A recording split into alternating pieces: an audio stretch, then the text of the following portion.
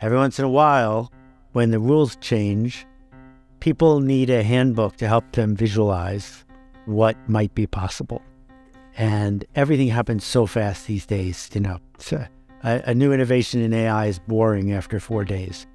But I still think there's room for a handbook, for a primer, for a way to have a map, not just have to sort of muddle your way through the territory.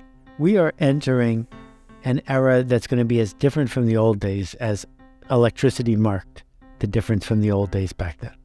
And if you said, what I do for a living is something that has nothing to do with electricity is my enemy, you weren't going to be able to do that well for very long. So the secret is to build tropes in that frequently remind me I'm not talking to a person, and I should do that because I want to, not because you've given me no choice.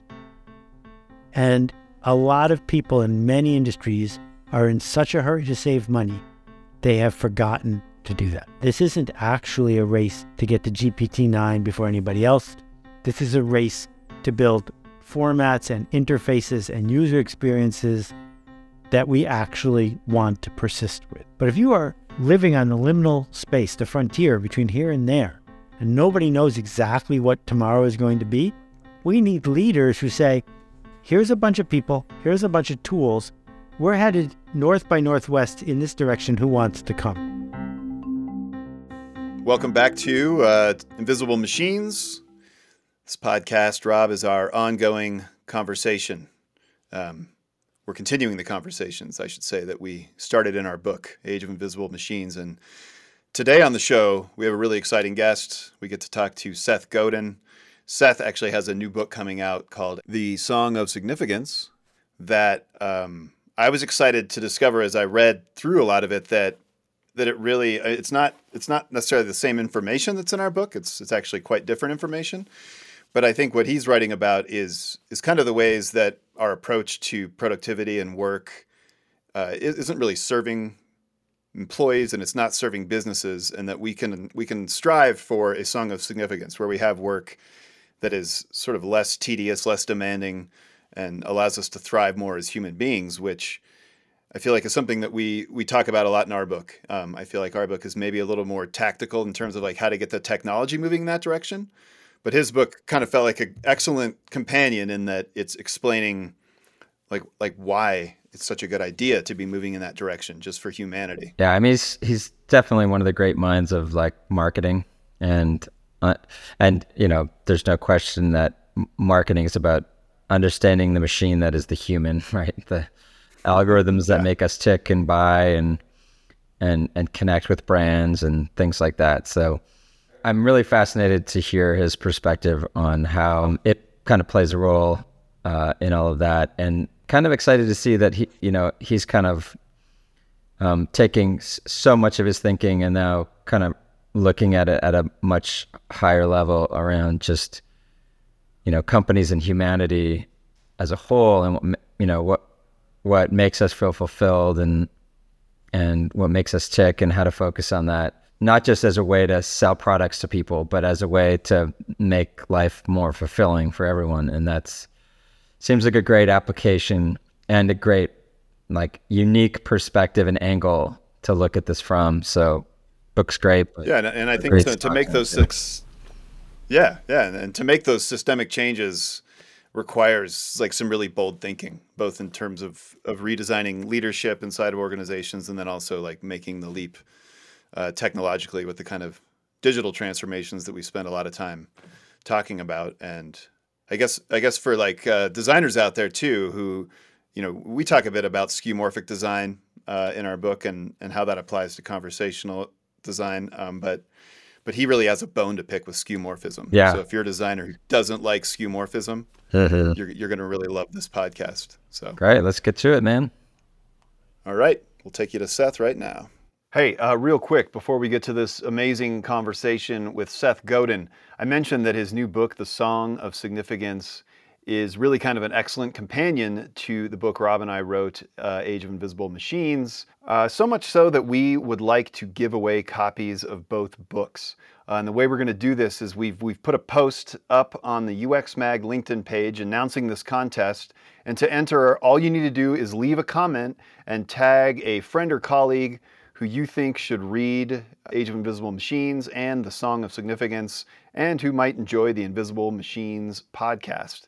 We're going to pick 10 winners at random, and for those 10 winners, we will send them a copy of each book and the person who they tagged a copy of each book. So this is a great contest, a great way to get some excellent reading material for the summer. And let's get to that conversation now, but don't forget to check out that post on UX Mag on LinkedIn. Why not just follow UX Mag on LinkedIn while you're at it? Might as well subscribe to the UX Mag feed wherever you get your podcasts as well, and the Invisible Machines YouTube channel. And now let's get to this great conversation with Seth Godin. All right, Seth, thank you so much for joining us. I've had a chance to start reading The Song of Significance, and I'm really enjoying it. And I think one of the things I'm liking the most is that it has sort of a tactical approach and a philosophical approach to kind of reimagining the way people work. That's kind of something that we try to do with our book as well, like offer food for thought as well as kind of like fuel for action. And it does feel like in this moment where organizations and individuals are really kind of rethinking everything, that maybe there's a window for this kind of message to get through. And I was just wondering if you're sensing a convergence of forces that make it an especially ripe time for this message that you're delivering. I think it might be audacious and certainly not filled with false humility to point out that Frederick Taylor wrote something in the 1910s that changed the course of our time on this planet, and then Peter Drucker did it, and then Tom Peters did it, and then maybe Andy Grove did it. Every once in a while, when the rules change, people need a handbook to help them visualize what might be possible. And everything happens so fast these days. So a new innovation in AI is boring after 4 days. But I still think there's room for a handbook, for a primer, for a way to have a map, not just have to sort of muddle your way through the territory. Yeah, that's how much. It's a good question to ponder. I obviously have my own opinions on this, but how much do you think it did just change? How much did the world just change in your mind, versus how much we think it changed? I think that humans are terrible at noticing the long-term changes. They get distracted by the short-term ones instead. But, if we think about the Cold War, which lasted for half of many people's lifetime, that was a significant change, and people acknowledged that two countries having weapons that could destroy the planet was a big deal. I think that even before the flurry of recent illusions and facts around AI, we were seeing a very significant change fueled by what happens when everyone has a supercomputer in their pocket. What happens when there are no more orders of magnitude left to extract from brutal industrial capitalism, and what happens when we don't need to pay attention to geography or space or time when we're thinking about how we work together. These are a recipe for there has to be a new way of work. And so this is Moore's law writ large. It is inevitable, and AI just puts sort of a frantic frosting on top of that. Yeah, I sort of see it similarly. It's like the world's always changing, and we're not necessarily noticing. And then something happens that draws everybody's attention to this cumulative change that we haven't been noticing, and then everyone gets scared because they haven't been processing this change along the way, and now they've got to process it all at once. And then they go back to work the next day and realize nothing's changed that much. They're still doing relatively the same thing. Just what they talk about's changed. at work, and more the Well, fear you know, of what's coming. It's interesting to note that when Thomas Edison and George Westinghouse were fighting out AC versus DC, he electrocuted elephants to make a point about how dangerous electricity was. And people freaked out at the movies the first time they showed a train heading toward the screen. We are entering an era that's going to be as different from the old days as electricity marked the difference from the old days back then. And if you said, what I do for a living is something that has nothing to do with electricity is my enemy, you weren't going to be able to do that well for very long. Yeah. Yeah, I like that electricity idea because you kind of, it makes it really clear that most of our technology is always built upon someone else's discovery, right? And so we're not at this moment without electricity for most of our discoveries, right? Yeah, exactly. and as it evolves, you know, this is kind of one of those things for me where I don't know if what just happened was the invention or popularization of a word, artificial intelligence, but as a person who builds machines, I just have been on this progression of watching machines getting smarter and smarter and smarter, and I'm not seeing this as like this giant leap, because to me it's just, I've been watching it pretty closely and seeing that, and I've used this example many times, a skill saw that knows the difference between a 2x4 and a finger is just a smarter machine. It's not anywhere close to taking over, and that by labeling that saw now artificial intelligence, just by throwing that label on it, we anthropomorphize that saw and we turn it into and give it a lot more power than it is. It just now has a camera and can recognize fingers. It might even be a thermal camera, right? And that's all it is. But we say artificial intelligence, and we apply this word intelligence to it, and then we turn it into in our mind into a being, something that's living, and then we all get scared because it's as if we created something that's alive, when if we just didn't use the word and we just said, oh, it's a smarter saw, like, would we all be freaking out? And I couldn't help but, like, one of the most I would say exciting reasons for me to get on this podcast with you was thinking about this idea that 40% of the population thinks that AI's, you know, gonna cause more harm than benefit, and we're better off without it. And it's like a huge number. And I think, like, of course I don't believe that's true because I'm in it and I see it, and I see how the player piano actually works, and I know it's not magic, right? You know, I know that those keys are moving, and when you don't see inside, it looks like, oh my God, there's a ghost playing the piano. But all you gotta do is open it, look inside, you see a roll of paper, and you're like, okay, it's just a player piano, and now everyone wants one. But how is there a way that we can, from a you know, communication standpoint, get people off of this fear? You know, is there a way to communicate this and cut through the fear, or do people just want a fear and that's it? Oh, there's so many juicy things in what you just said. The first thing I would say is we evolved for millions of years to have a tension between fearing any change, because that's a good way to end up with grandchildren, is to try to stay in a stable environment, but also to be fascinated by change and to create the change. I don't think this is a player piano for a really important reason, which is two important reasons. Number one, even the people who are building this stuff don't know exactly how it works.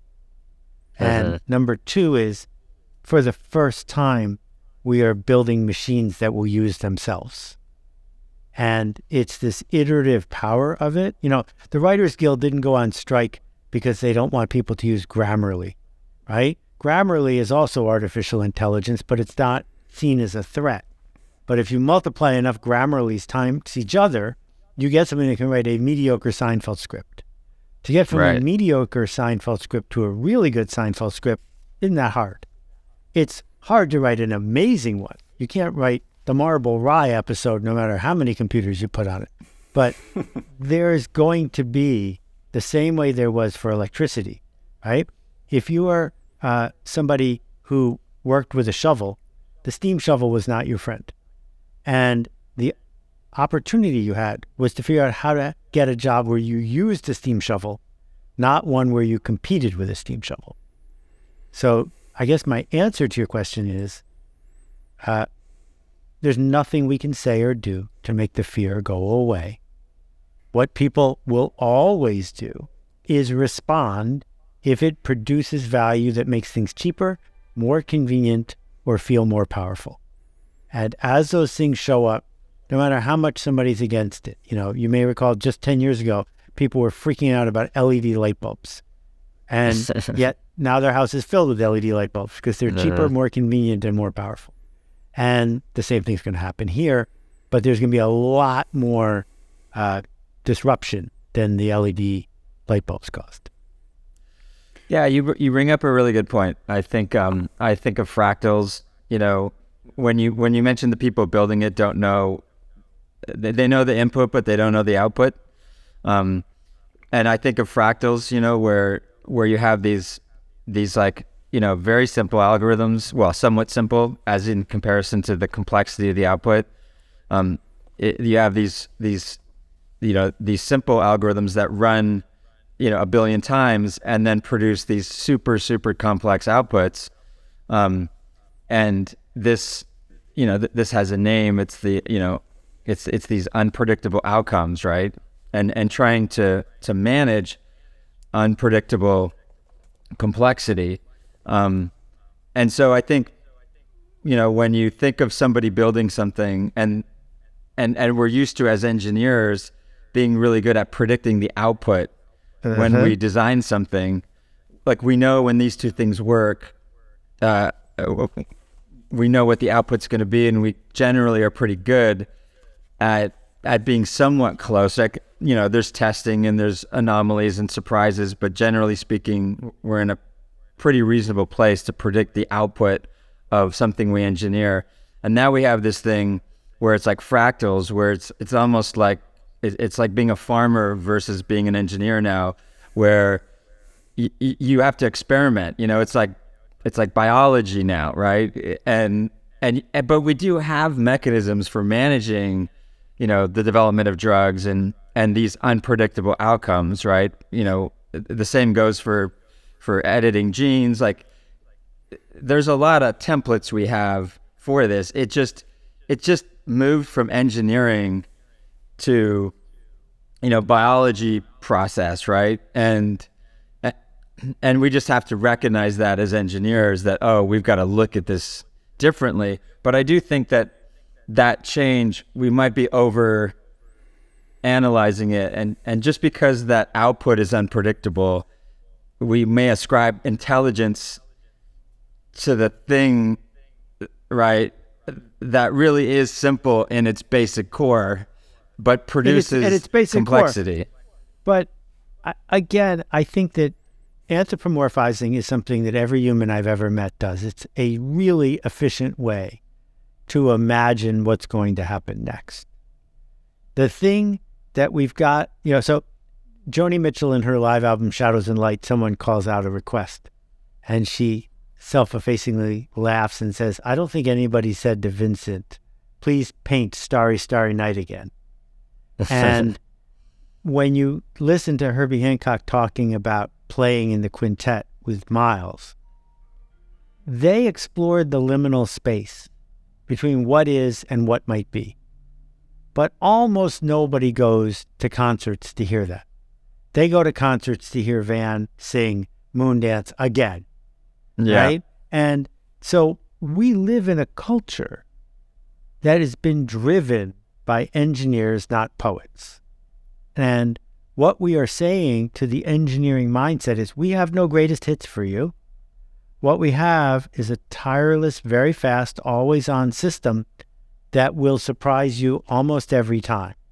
Because by the time you figure out what it's going to do, we will have improved it. And so we're asking just about every human being now to add value by trading fours, by dancing with this unpredictable system that often produces junk, to bring good taste and leadership to it. And most of the humans, the three of us know, are ill-trained to do that. Yeah.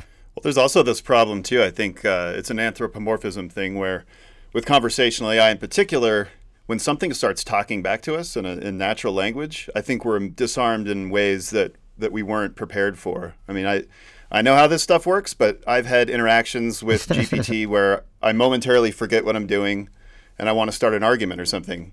And I feel like that presents a really big wrinkle, especially for designers. And I wonder what kind of thoughts you have on how we might move forward in a way that people have a really clear picture of what they're dealing with and aren't necessarily anthropomorphizing it. Or can we even accomplish that? This is a great question. You know, the two problems with UX is people ignore the U and they ignore the X. And we imagine that we already know what they should do because we know the answer, but they don't. They don't have context. And so empathy for the user is very hard, and constantly focusing on the experience as opposed to what we insist was going to happen is really hard, because somebody who doesn't plug in their PC before calling tech support is an idiot, but they're also our mother and they're our uncle and they're the user. They're the one who's paying. And so if they forgot to plug in their PC, it's our fault at some level because we didn't build a experience that they could have that was positive. And so I did a podcast 3 weeks ago. I asked GPT 5 questions, and then I trained 11 labs in my voice by giving it a 6-hour audio book. The people there were great in helping me do that. And then I had 11 labs read my Q&A with ChatGPT. And I didn't tell anyone till the end of the podcast. That's what I did. So the whole podcast took 15 minutes to make, and it's 20 minutes long, which is pretty cool. And even my wife could not tell it wasn't my voice. So when we look at that and we think about user experience, a whole bunch of things that we are used to using as tropes are void. So there's a difference between me calling an actual human and me calling a computer that thinks it's a human in terms of my experience. Because if I ask it even one question that demonstrates the uncanny valley and shows it's not what you said it was, I don't like you more, I trust you way less. And that trust is really hard to reclaim. So the secret is to build tropes in that frequently remind me I'm not talking to a person, and I should do that because I want to, not because you've given me no choice. And a lot of people in many industries are in such a hurry to save money, they have forgotten to do that. Yep. Yeah. Do you think it's false advertising when a machine behaves like a human,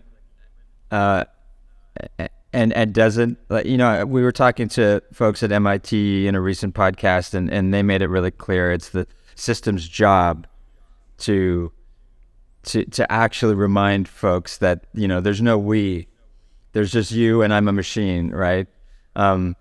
You know, at these moments where people ascribe some sort of anthropomorphic relationship going on, that the machine's job is to understand that humans have a tendency to cozy up with, you know, with these, you know, fake beings, and that the machine's job and the designer of the machine's job is to keep reminding them every time that it's just a machine. And the inverse of that is like that responsibility, if you don't, the absence of doing it is a deception, right? In a way. And we do have tools for deception, right? Like, oh yeah, but we have legal tools for deception. So I think the moral conversation is a useful one to have, but it's not relevant because many of the biggest folks who are doing this don't have any morality because the bureaucracy has replaced it. I think a more interesting conversation for folks who do what you do so well is to build the analogy to skeuomorphs. Skeuomorphs are shameful, lazy shortcuts that no self-respecting designer should put their name on. That I've been on the internet since 1976. I was using online services in the 80s. When you start drawing little pictures of telephones and files and analog watches on the screen, you were being lazy and you did it wrong. And part of the magic of what the iPhone team did is they resisted skeuomorphs. In the early designs, it was filled with skeuomorphs, but they took them out. They said, this is an actual useful tool, and we don't have to remind you of something else. We can just have it be a tool. And so I have seen all the warnings that ChatGPT puts on the whole interface. That's the wrong way to do it, because we immediately forget them, because it's easier to just anthropomorphize it. We have to actually design it differently. Then when we add a voice to it, if the voice sounds like Walter Cronkite, I don't care what Walter says to me. I'm going to imagine that it's a person. So let's make it the tool it should be, because when people do that, those tools will do better than their competitors who are filled with lazy skeuomorphs. And so I think we need to resist that temptation for that shortcut.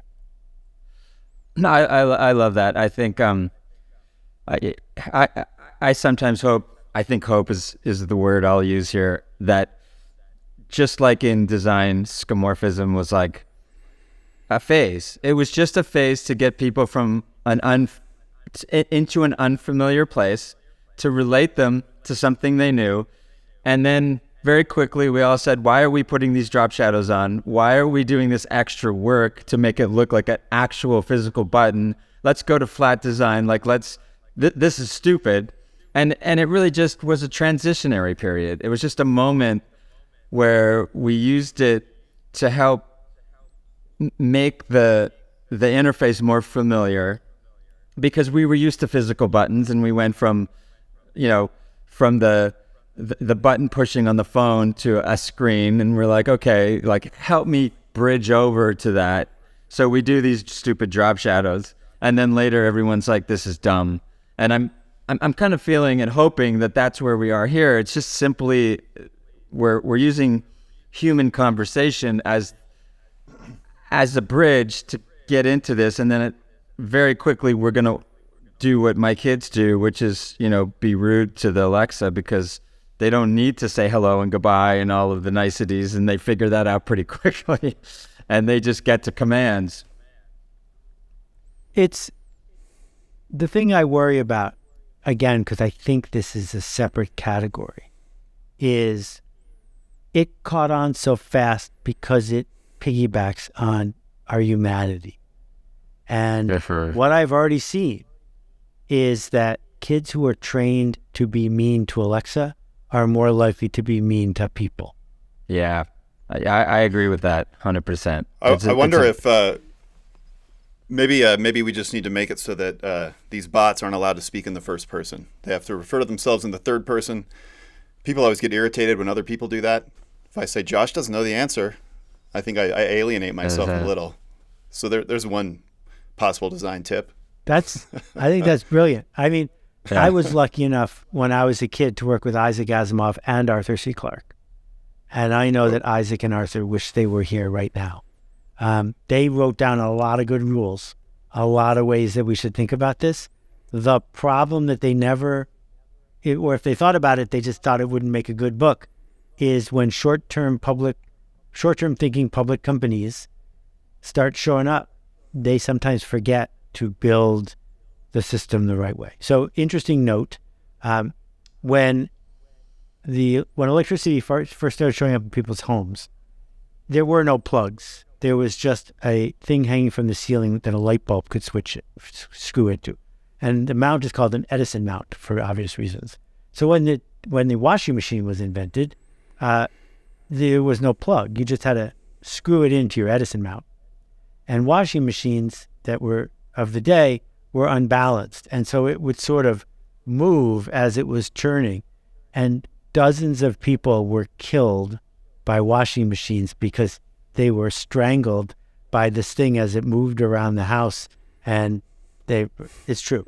Anyway, Wow. The point is, if you think about the durability of the electrical outlet and how thoughtfully designed it is, if you think about how hard you could slam down a Bell system telephone and have it not crack, these were companies who chose to build something for more than a week.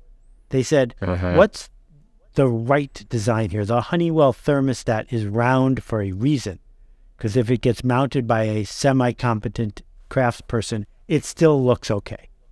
And we need that sort of elegance. And if you to speak up for it the way you were so eloquent, at least we can establish a standard that says this isn't actually a race to get to GPT-9 before anybody else.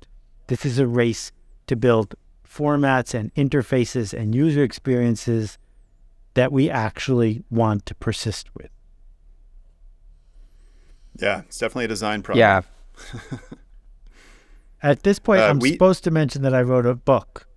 And it's about this idea that the race to the bottom is very hard to win. And if you do win it, you're not happy. What it means to race to the top is to get steam shovels to work for you, to bring humanity to the work, to do that surprising thing that people will seek out. And it used to be reserved for just a few companies because everyone else could say, well, we make air fryers as cheap as we can. But now, that's the only space left, is not to get faster and cheaper, not to be the cheapest freelancer on Upwork. Because if you're the cheapest freelancer on Upwork, you're competing with Midjourney, right? So the alternative is to say, I cost more, but I'm worth more than I cost. Yeah, and I use Midjourney sometimes to accelerate my work, but it's still my work. We kind of talk in the book a bit about, it's advice that we give in real life too, that as companies are trying to begin a journey with conversational AI and building automations, it's really smart to start internally and start building with your own team for the obvious reason that then you're not rolling out these, unpredictable automations to your customers. You have this more captive audience, but it also gives the workers a chance to take part in building those automations, and they're the ones who really understand the problem, so they can figure out the solutions that are going to be better than what they alone are able to do. And then you also have this added benefit of them becoming comfortable with this technology and kind of hopefully seeing its limitations as well as its opportunities. Does that fit in? I haven't got all the way through the book, but I'm loving it. And you mentioned this idea of getting people enrolled in the journey and leaning into their work. And to me, it felt like those two things could serve, or at least that approach could serve the purpose that you mentioned. I wonder what you thought about that. So what I mean by enrolled in the journey is if you are in the neighborhood soccer team, there's nobody on the team who has to yell at you to get you to kick the ball harder. You want to be there. Same thing with the community orchestra. The mindset of industrial capitalism has been, we need to surveil people. They need to be captives and they need to turn around. Google, last time I checked, had more than 3,000 people who did nothing but feed the so-called automated search engine. And each one of them had a little tiny trivial job that often got outsourced to people who had miserable working conditions. But when you talk to someone who loved working there, they were thrilled at the mission of organizing the world's information and being part of this company that did things a certain way. And that journey, that sense of meaning and accomplishment is critical because the people you most need to work with you are there voluntarily. They have to work somewhere, but they don't have to work for you. And so if we're going to go ahead and bring these tools in, and everyone's going to do a different job 3 years from now than they do now, everybody, they probably need enough mission and passion and meaning to want it to happen.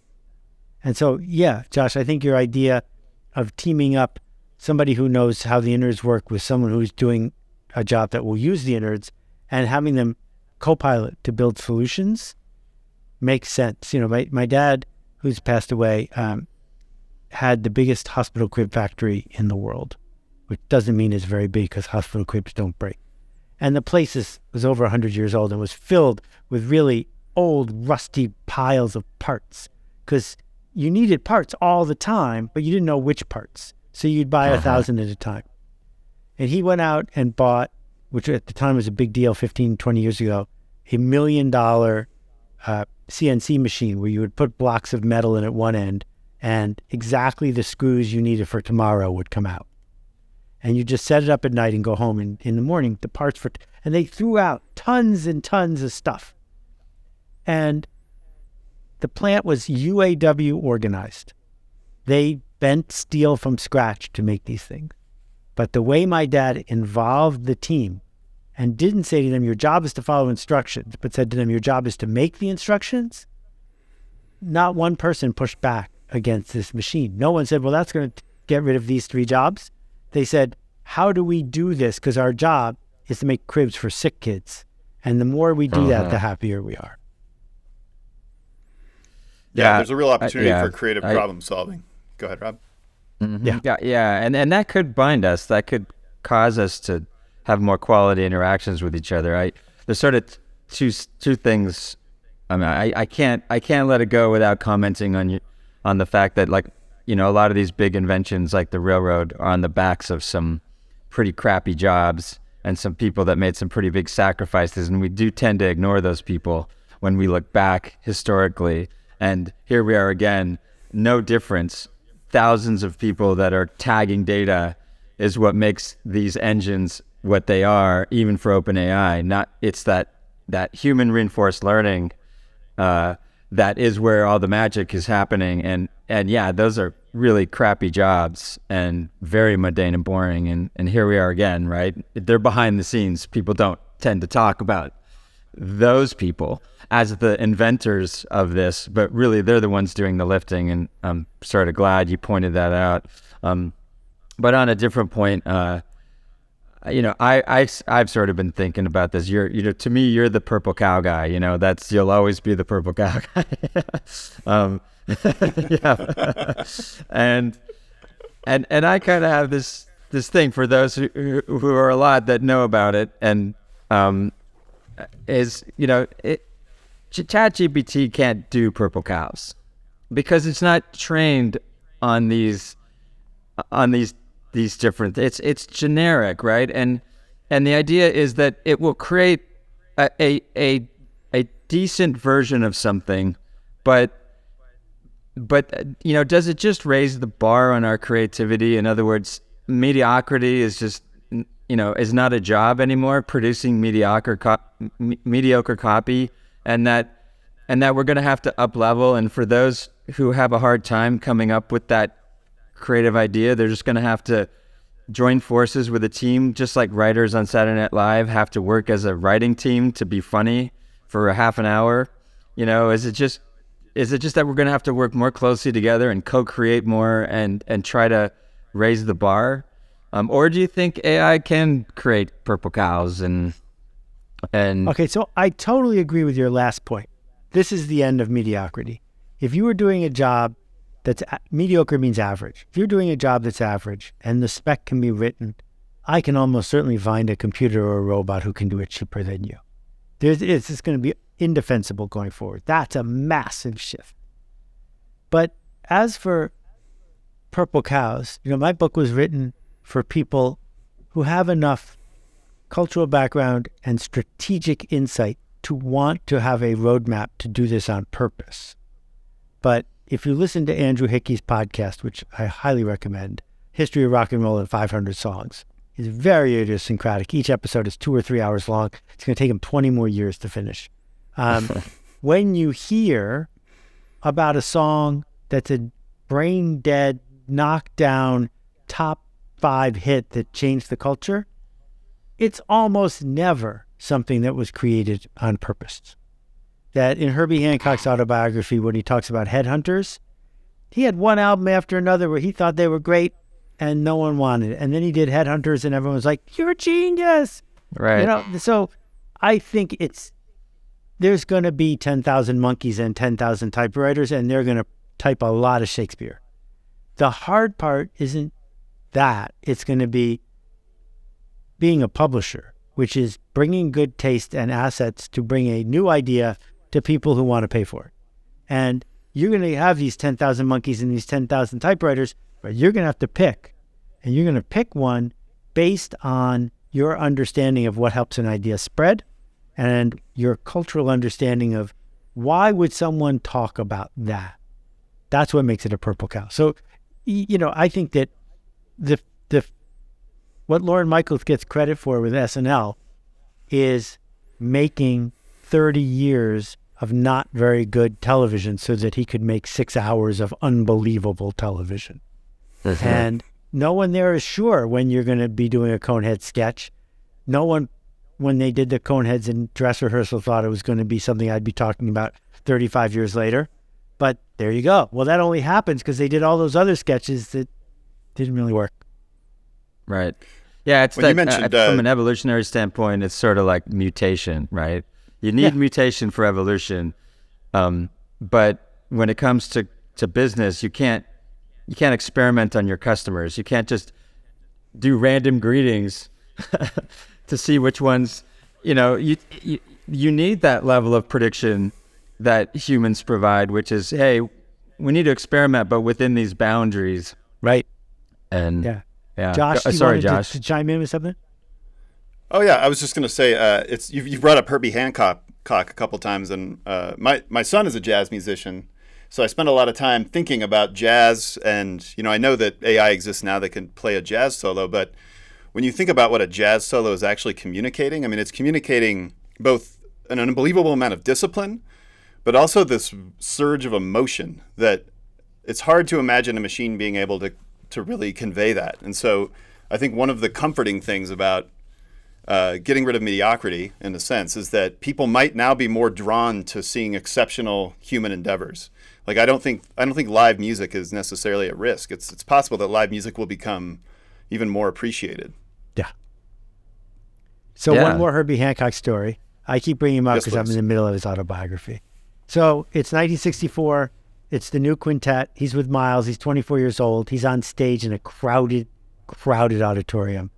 He's got the piano, and he's setting Miles up to play So What from the Kind of Blue album, best-selling jazz album of all time. So the stakes are really high. And there's 2 notes left, and Herbie hits a clunker of a chord. Just wrong. And he shrinks to like this big. And as Miles is picking up the trumpet as this chord goes down. And in less than a beat, Miles rewrote the entire solo and played a solo that matched the chord Herbie had just mangled.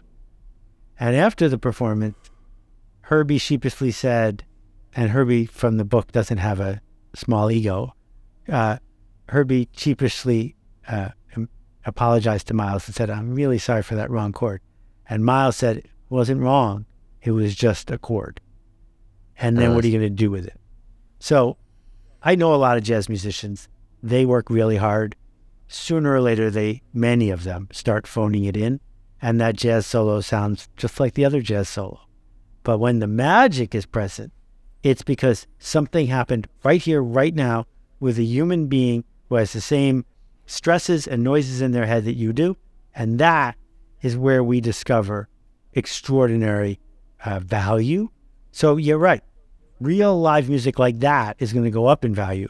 The live music of a drum machine and recorded vocals, we're not even going to pay $1 for that unless the crowd is a crowd we want to be with. Yeah, they'll just become DJs, I guess. Yeah. Yeah, I have this theory that people, at our core, we value, or at least one of the main values we have, universal values, is self-discipline. So we often see the self-discipline behind a lot of these things, and we don't have respect for self-discipline in a machine because it doesn't need it, right? There is no challenge it overcomes, and the best characters are the ones that overcame some challenge, right? That that rose to it, that failed and then overcame. And I think we see that, and that's why we are amazed by talents that are even ridiculous, like the Guinness World Records for whatever crazy thing, like sitting cross-legged or whatever. Why is that impressive to us? Because we can see the self-discipline. We know what went into that, and we know that we all struggle with that, and that is something we admire. And yeah, will we stop because a machine can sit cross-legged longer? No, it's just irrelevant. It's just, will more people be pursuing those kinds of endeavors? That's my hope. I mean, that would be ideal. And one thing you pointed out, which was probably an accident, but the early versions of GPT that were slow, that was brilliant UX. That was brilliant. Because as you were waiting for it to complete the sentence, you were acting the way you do with a human, which is you think you know where the sentence is. Just tell me the punchline. I get it. Right? It was revealed over time, and you imagined that there was someone at the other end typing as fast as they could. Right. Yeah. Well, and I think one possible outcome too is that, with these automations and with people getting rid of the tedious tasks in their lives, that maybe we can have more time to spend on creative problem solving and on being creative, on figuring out the things that really bring us to life. And whether that's inside an organization or inside your house, it can maybe be more seamless, which I think would make people feel less lonely. It seems like this conversational AI, our eagerness to connect with it is almost there because technology has failed us and left us all feeling so isolated and kind of trapped in these weird little bubbles, these echo chambers. So yeah, maybe we're headed for a bright moment. Do not overlook just how deep the indoctrination goes. So ChatGPT makes it very clear that the high school essay is doomed. If you're a teacher depending on high school essays to do any sort of pedagogy, you're an idiot. And you can't then ban GPT and say, no, we need to go through this.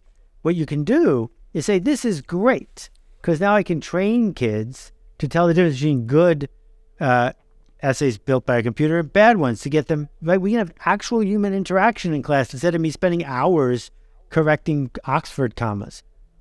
But that's almost not happening at all, because the system is so entrenched about what we are supposed to teach people to do, to ask, will this be on the test? Well, AI enters this new realm where there is no test. There's just no test. All there is a constant challenge to innovate. And yet we don't spend 5 minutes on that in school. So when it shows up and people are given this opportunity at work or at home, all they're going to do with it, many people, is use it as a chance to watch more TV and to stop paying attention, because that's what we got pushed to do, to consume our way out of our malaise instead of to create our way out of it. Yeah, and does it just reveal a weakness in testing as a tool for measuring whether someone comprehended something? I mean, isn't that really what's happening? It's not that the machine is doing anything else other than like an emperor's has no clothes kind of moment where we're like, oh, right. You know what? I can memorize the answers to a test if you give me the answers before. I can get the highest grade in class, but I didn't understand anything. I haven't comprehended a thing. Right. And so how would the teacher figure that out? If they thought, you have that teacher that is like, wait, this is too perfect. I think he cheated. Then what do they do next, right? They try to understand if you actually comprehended it. Right, and they wouldn't give you another test. They're just amplifying this surveillance thing. What we need to do is say, we have 6 hours together. Let us come together as people and figure out how to build projects, solve interesting problems, lead and connect in real time. If you do that every day for 6 hours for 4 months, you will transform the lives of every person in that room.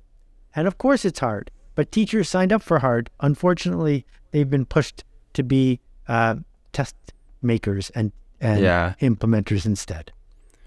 Yeah, I did hear from a high school student. I did hear from a high school student recently that his English teacher had asked him specifically to write an essay with ChatGPT and then find all the things that were wrong with it. So the right thing is happening, That's interesting. at this one high school near my house. Yeah. So, Yeah. Yeah. I always go to like, if a kid cheated on a test, what does the teacher do? They have a conversation about the content with the student, and then they figure out if they know it or not. And you go, well, why don't we skip the test part and just say, what if teaching is just a conversation? You know, if someone's contributing to the conversation, they're comprehending the material. If there's no contribution, they're not. Maybe conversation, instead of standing up in front of a class and just regurgitating ideas, hoping they're paying attention, and saying like, get the class into the conversation, maybe change the way we teach to be more conversational. You'll know that they understand and comprehend it because they're contributing to a conversation, not being tested on whether they paid attention to what you said in class. Yeah. I wrote a book about education called Stop Stealing Dreams. It's free on the internet. And 4 million people have read it, many of whom have written back to me. It's astonishing. Everyone agrees, but nobody can figure out how to get their leverage into the system to fix it. To change it, yeah. Well, I don't want to leave this conversation without asking you the tough question, which is the people who are now like running, the companies, the large companies today, the medium-sized companies today, the leadership of these companies. How should they prepare themselves for this massive change? How should they think about preparing themselves for this massive change? And the tough question is resigning, like, is that really the best? Like, are they the wrong people? Like, can they adapt, or have they been chosen for their ability to not take risk and to preserve wealth, right? And they're the wrong people. What a great question. All right, so Steve Ballmer, by almost every measure, worst CEO in our lifetime. He was a manager. He was not a leader. He missed 5 out of the 5 most important moments in tech of that entire decade. His successor, Satya Nadella, is a leader, not a manager, and they're different jobs. Managers do what they did yesterday, but faster and cheaper. They turn the dials to increase measured productivity. And if you run an actual factory, you probably need managers. McDonald's needs managers, and United Airlines need them too. But if you are living on the liminal space, the frontier between here and there, and nobody knows exactly what tomorrow is going to be, we need leaders who say, here's a bunch of people, here's a bunch of tools, we're headed north by northwest in this direction, who wants to come? And there are an enormous number of companies in tech who got seduced by high valuations and who got seduced by what they thought was a system that was going to stay the way it was for a very long time, who are managers and who are just extracting profit. But they're going to go away really fast.